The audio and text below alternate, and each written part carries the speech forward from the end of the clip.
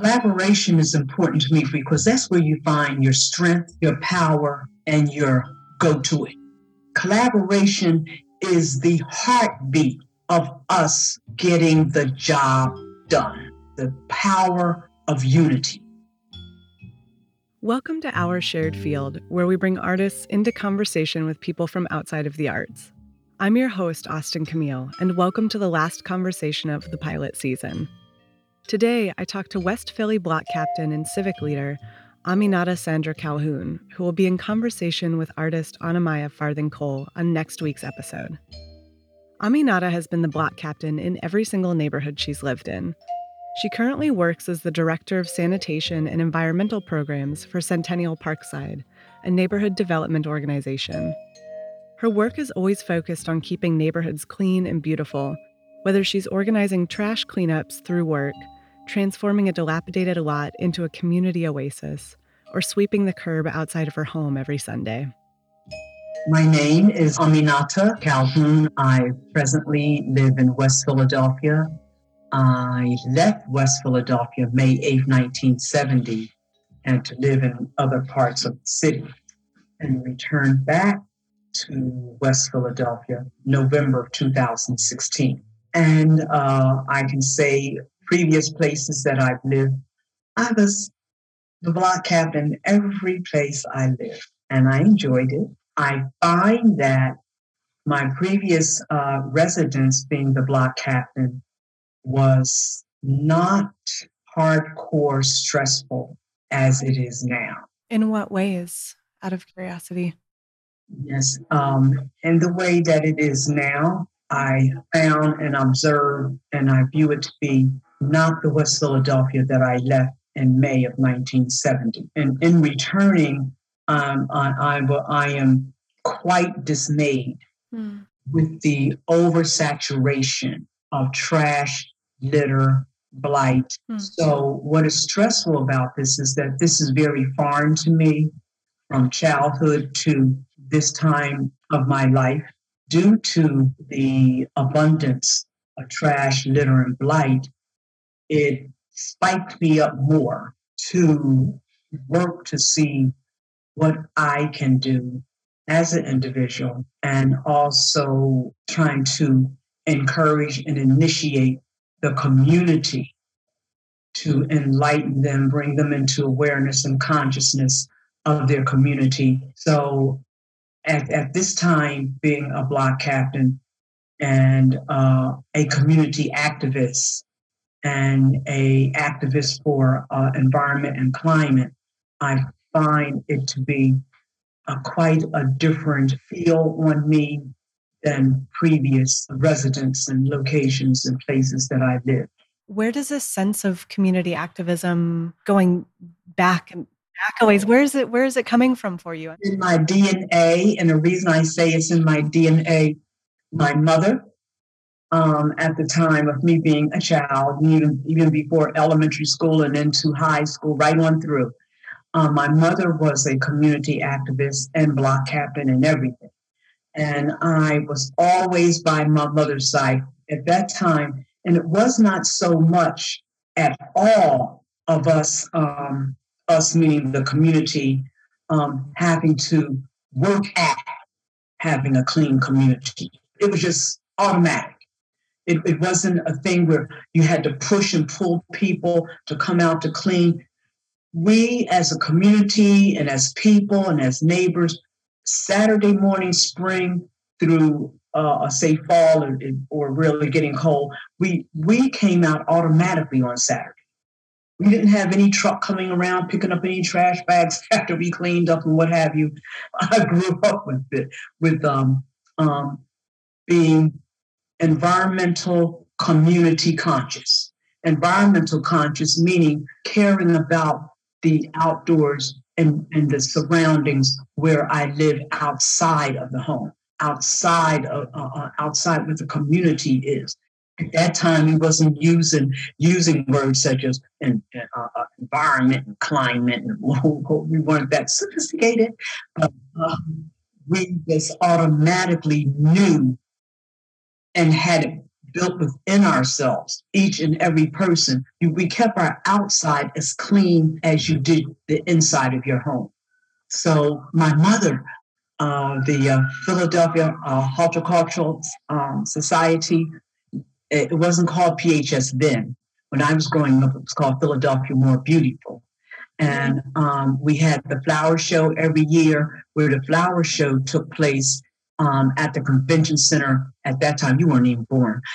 It was across the street from Children's Hospital at that time. My mother, every year, she worked the flower show, and then she was very, very involved in seeing to it that every household, we had what we call flower boxes that we put on our porches, on our banister. And my mother made sure 5 to 6 blocks of the immediate area, my mother made sure that every household, solo, she did this, had a flower box and flowers for the box. And I was right there helping, and had my brother's red wagon, with the flower boxes on the wagon, and helping to pull it and get it to the homes. And I thought that was fun. I thought that was cool, although I didn't use the word cool there, but I thought it was really groovy. And this is the way we just beautified our community, our neighborhoods, our homes. We kept everything clean. To me, as a child, it was like a quiet, unsaid competition, like of whose house could be the prettiest, whose house could be the most beautiful. But it wasn't a competition. To me, it was an unsaid meaning. That's the pride that people took in their homes, whether they rent or whether they were buying. Even the renters then, you couldn't even tell they were renting, because the pride people took in where they lived. And if it was identified, say a neighbor or person that was challenged and struggling, the neighbors helped or did, and supported that struggling, say, neighbor or resident in whatever way they needed assistance and supports. Today, you don't get that. And I often think, I said, Mom, if you could see this, this would kill you. If you could see what this community has turned to, it's so foreign to me that it actually, beyond stressing me, it is so unsettling for me, because I'm not accustomed to seeing this in the behaviors and what have you, and people just trashing their community. Is it making the work that you're doing harder? I'm curious to know how the people in your neighborhood are reacting, if they're working with you, if they're not quite sure about the work. And what boggles my mind to this very moment, especially in this immediate neighborhood I live in, they just look at me like I'm a UFO. When I say look at me, they see me out sweeping, cleaning, not my home. I'm cleaning the whole block. And when I say the whole block, I'm cleaning from the curb to the street. That's nowhere in front of my door. I'm going over across the street and cleaning solo the Ed Bradley Community Oasis. When Aminata first moved back into the West Philly neighborhood where she resides now, she noticed a lot that was completely overgrown and realized that there were in fact 2 dilapidated row homes hiding underneath the mountain of vegetation. I used that lot, that was just a lot, a LOT, as a tool to see if I could initiate consciousness from the community. The first day I moved back here, I'm like, what the hell is that? Because it just seemed like a big, big mountain. And I'm like, what is that? So I spoke with a couple neighbors, and they said, yes, that's 2 houses under there. Bricks was falling from the top down to the actual pavement. And prior to that happening, I was already writing letters to my council person, who was Janie Blackwell at that time, about this here property. So this particular day, of December of 2017, I'm walking down the street on that side, and a brick came about an inch from hitting me in my head. Wherever I am going at that moment did not matter. First, I took a picture. I made a bow turn, and I came back in the house. I got on my phone first and called into Janie Blackwell's office. When speaking to the person, I said, I'm calling you on the same issue that you have many emails from me. Now, here's what's going to happen. I almost got hit in the head, just 1 inch from my little head, a brick. You have close to 2 years of emails from me about this property. You've got 24 hours to turn this around. I said, now, does she want this on her watch? Her staff person said, oh my God, you can quote me on this. I'm saying this is about to burst. That was his words. He says, no, Aminata, here's what's going to happen. I am physically walking this over to Ellen, I myself. Within the next 48 hours, the buildings were demolished, and Aminata had the beginning of her community lot. When they finished, I'm standing there, I'm like, wow, look at this wall. I got this massive wall. I can use this as my instrument and my tool to initiate community consciousness, awareness, to try to bring about how I can galvanize the community to look at taking pride. And this is my instrument that I'm going to use. With the large wall there, and I was associated and already connected with Mural Arts. Mural Arts in Philadelphia is the nation's largest public arts program, engaging communities in 50 to 100 public art projects every year. Aminata brought a photographer who worked with Mural Arts to take a look at the empty lot to see if she could fast-track a mural into the community. Grabbed his phone, he called Kathy at that time. He says, Kathy, I am standing here with Aminata, and I think that this is exactly the size, the length, the width of the wall that you are looking for. That worked out so well. So I'm listening at him, on the phone, talking to her, and my heart is beating. I'm like, oh my God, this might be good. So she said, now, where are you at? And he said, I'm at Belmont while I'm Lucy, and Aminata is standing right here, and she brought me to this wall, and blah, blah, blah, blah, blah. So she got busy. She came down. She says, oh my God, you have really helped me with my homework. This is just the size wall that I've been looking for. I said, well, since I've helped you with your homework, here's what I want. I want you to come back and tell me what mural will we place on this wall of a renowned person that I can live with for the rest of the days of my life. Don't bring me no sports person. She says, all right, I hear you, Aminata. So about 2 months passed, and she called me, and she says, Aminata, you want to sit down? She says, I have a personality for you of what that mural is going to be for that gigantic wall and the artist. She says, can you live with Edward Bradley? I'm like, no, you're not playing with me, are you? He was a home stake in my family. If you're not familiar, Ed Bradley, originally from Philadelphia, was one of the first Black journalists to be prominently featured on network television. He worked as a correspondent on CBS's 60 Minutes for 25 years. Every Sunday, the whole family sat down. He was a household name in my family. My father sitting on the sofa. Oh, Ed Bradley, my man, Ed Bradley. From my wildest and farthest imagination, I'm like, I didn't even envision. I'm like, Ed Bradley? Oh, wow. So we had community meetings introducing that there would be the mural for the community there at the corner of Belmont and Wallooing, and would be Ed Bradley. With the mural, we had community paint days. How I got real participation, I pulled in the schools. And then moving towards, this is what really, really blew my mind. I had no idea that I was going to actually have hands on installing the mural to the wall. It gives me tears. And I'm helping the artists actually install the actual mural. I attended all the paint days, and to be up on the lift, all up in the air, applying that, I'm like, oh my God, this is the first time I've been. The day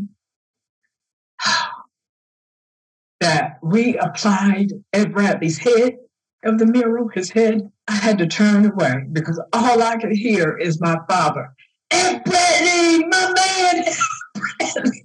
My father was a little bit crazy on Sundays at that time. And my mother, when he would be doing, but his nickname was Brother. My mother would say, brother, we need you to be quiet so that we can hear what Ed Bradley is saying. All right, Alberta, all right. I just giving my man some kudos. And we want to hear, his report and what he has to say. So at that moment, I thought back to my father and I said, as a child and listening every Sunday, us all gathered, you could not have told me that a day was going to come and there will be actually a mural of Ed Bradley 3 doors from the house that I grew up in. Kathy Harris said when we did the dedication celebration, she says, Aminata, of all the murals we've done throughout the whole city of Philadelphia, this dedication celebration is unlike any ever done. We had the support and input and finances from Ed Bradley's wife. Oh, wow. The community we had a full flush entertainment, jazz, ballet, spoken word, poetic justice. We had everything you can think of, and the food was just phenomenal. And that day, we had it where 150 people would get fed free. So that was done, the mural. Mm-hmm. I said, okay, I'm not done. We have the mural, but I need to flush this lot out and make it a community oasis. We're adding more things to make it even more inviting. So for, I would say, a whole year and a little more, people were just coming. And I'm like, this is amazing. After the mural went up, Aminata got a pollinator garden installed by the Philadelphia Horticultural Society. She got planters built at a comfortable height for senior gardeners by the Philly carpentry group Tiny WPA, as well as a brightly colored, shaded picnic area for people to rest at. The sign installed at the site reads, Ed Bradley Community Oasis, and it truly feels like an oasis. With such a range of opportunities and activities within this one lot, I asked Aminata what she thinks makes for a strong community. What I feel makes a good, strong community, and I'm speaking this from what I've lived in the previous communities I've lived in prior to coming here. And what made strong community is community unity, community participation, community collaboration, and us coming together with our thoughts and our visions and laying them out on the table and collaborating. And what do we want to see? What do we want to see in sustaining the wholeness of our community? Collaboration is important to me because that's where you find your strength, your power, and your go-to it. Without collaboration, you can't move forward. Collaboration is the heartbeat of us getting the job done. Collaboration is the power of unity. And I'm going to be definitely looking at what happens this summer, since this is the first summer with the community, Ed Bradley Community Oasis. I'm going to have different activities and events, and I'm hoping to see if this is really going to get the community up and at it.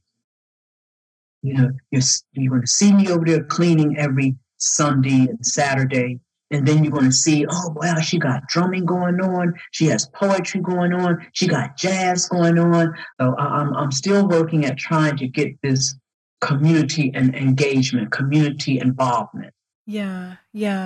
I know the city has obviously changed so much. I'm curious to hear a little bit more specifically how you've seen it change. Boy, I'm saying oh boy because I've been looking at the change since coming back here. The one big change that boggles my mind, even in the 1990s, 1980s, up to 2000, we never ever had our trash receptacles outside our homes on the porch in the front yard. Never. The only time you would see our trash receptacles was on the given trash pickup day. Everyone's recyclable bin, their trash bins is outside on their porch in the yard every day. That does not lend to an attractive sight, and especially when the trash is in there bubbling over, spilling over out of the can. I fault the city to a degree because you're supporting this behavior. Now, when I was coming along and growing up, we never did that, even on holidays and what have you. And with that, it draws what you call the possums, the raccoons, the vermins, everything. Yeah. I remember coming in from work, I'm getting off the bus, and the neighbors, oh, you should have been here. You should have been here. I'm like, why should I have been here? Up in the during the Belanes, there was a whole family of possums. Oh my God. Right at this home, you have 5 trash cans right here in the yard. Each one is bubbling, spilling over with trash and garbage. You are enabling them. They're coming out of the woods looking for food, and you all are feeding them free. Don't get no empathy or sympathy from me. Now, excuse me, I'm tired. I'm going in my home. So one morning I'm leaving out. I guess this opossum was big. It was big and fat. I hurried. I saw it coming, and I didn't know what it was. I'm like, oh, it's not. This is not about trying to figure out what this is. I got in, I got behind inside the foyer, and it stopped right there and looked at me, but he couldn't get in. I'm like, damn. I'm like, I don't know how many mornings I can be coming out like this. What if I had no place to run into? I don't know if he would attack me, but I was scared. We didn't have this when I was growing up in the 50s, the 60s, the 70s, the 80s, the 90s. In each community that I lived in, it was that community unity and neighbors individually and collectively coming out, cleaning, sweeping, beautifying. And it's just not here today. So when I got back here in 2016, I was just in shock. I went from shock to amazement, from amazement to stress, from stress to being environmentally distraught and distressed. We have this reputation as the dirtiest city in America. Yes. And it's almost like it's gone so far down that road that people just don't even care anymore instead of trying to fight back against it. And I'm so embarrassed of Philadelphia. And and although now I am the director of sanitation and environmental programming with Centennial Parkside CDC. Yeah. And what that constitutes, I have a team, we call them Clean and Green Team Ambassadors, and we have areas that we clean weekly. What was it like doing this work during the last year or so? So I just started, I started December 7th, 2020. We cleaned through the winter, the spring. So this will be my first summer. Okay. What I observed all through the winter months, and the winter months was with the COVID, I observed triple the trash in the streets, on the pavement with the COVID-19. All of the sites that we clean, an influx of masses. Now, the cigarette butts is one thing. Now we have face masks all over the street. Whew, that's something to see. Yeah. Does it make you more determined to do the work? Does it just make you tired or frustrated? All of the above. Yeah. It makes me determined because I don't like dirt and trash and filth around me. So it makes me more determined, to keep cleaning because you never know when things may turn with people. It makes me frustrated to see that you will live like this in your community. It makes me sad, disgusted, and angry to see. And as much as we're crying about, environmental justice and the environment, and the things we're putting in our environment and our climate, it just seems like it's not taking seat in some people and in some ways, and in their the way they show up, their behavior. Toward the end of our conversation, Aminata and I circled back around to the role that Black captains play in their neighborhoods. A lot of weight is put on, the Black captain. Like the Black captain is God, to the point where a bulk of the Black captains are senior in age. And we've been in the position for years. Like, I'm 72. I've been a Black captain since I was 21. Wow. In every community I lived in. So the Black captains, we're getting older. We're trying to pass a baton, but we do not readily have those younger that want to step up and take that baton. Even with the Black captains, it's only but so much you can do. We cannot make people do. We cannot make you come out your house and clean. So I'm with the thought, with the mindset, it's not about the Black captain. It's about the people and how they want to show up in the community. Now, I would say in the last 2 weeks, we are beginning to see a glimmer of light at the end of the tunnel. I guess this one area on Girard Avenue, 44th and Girard, myself and one worker cleaned this area in early April, I guess. I was looking at this woman with the little baby in the stroller, and they were walking down the pavement there. And it saddened me to see, because the stroller is down low. And it saddened me that the baby's down low, and she's pushing this baby through all that trash. Mm-hmm. So we got our little supplies and things there. And when we finished, we had 31 trash bags filled to the brim. And it's been now definitely 3 weeks. And we, consistently since that cleaning have gone to clean. And what I'm observing this week, and even what was Saturday and Sunday going into Mother's Day, I felt so good seeing the cleanliness. Join us next week on Our Shared Field for Part 3, where Aminata is joined by the artist Anamaya Farthing Cole, who we met on last week's episode.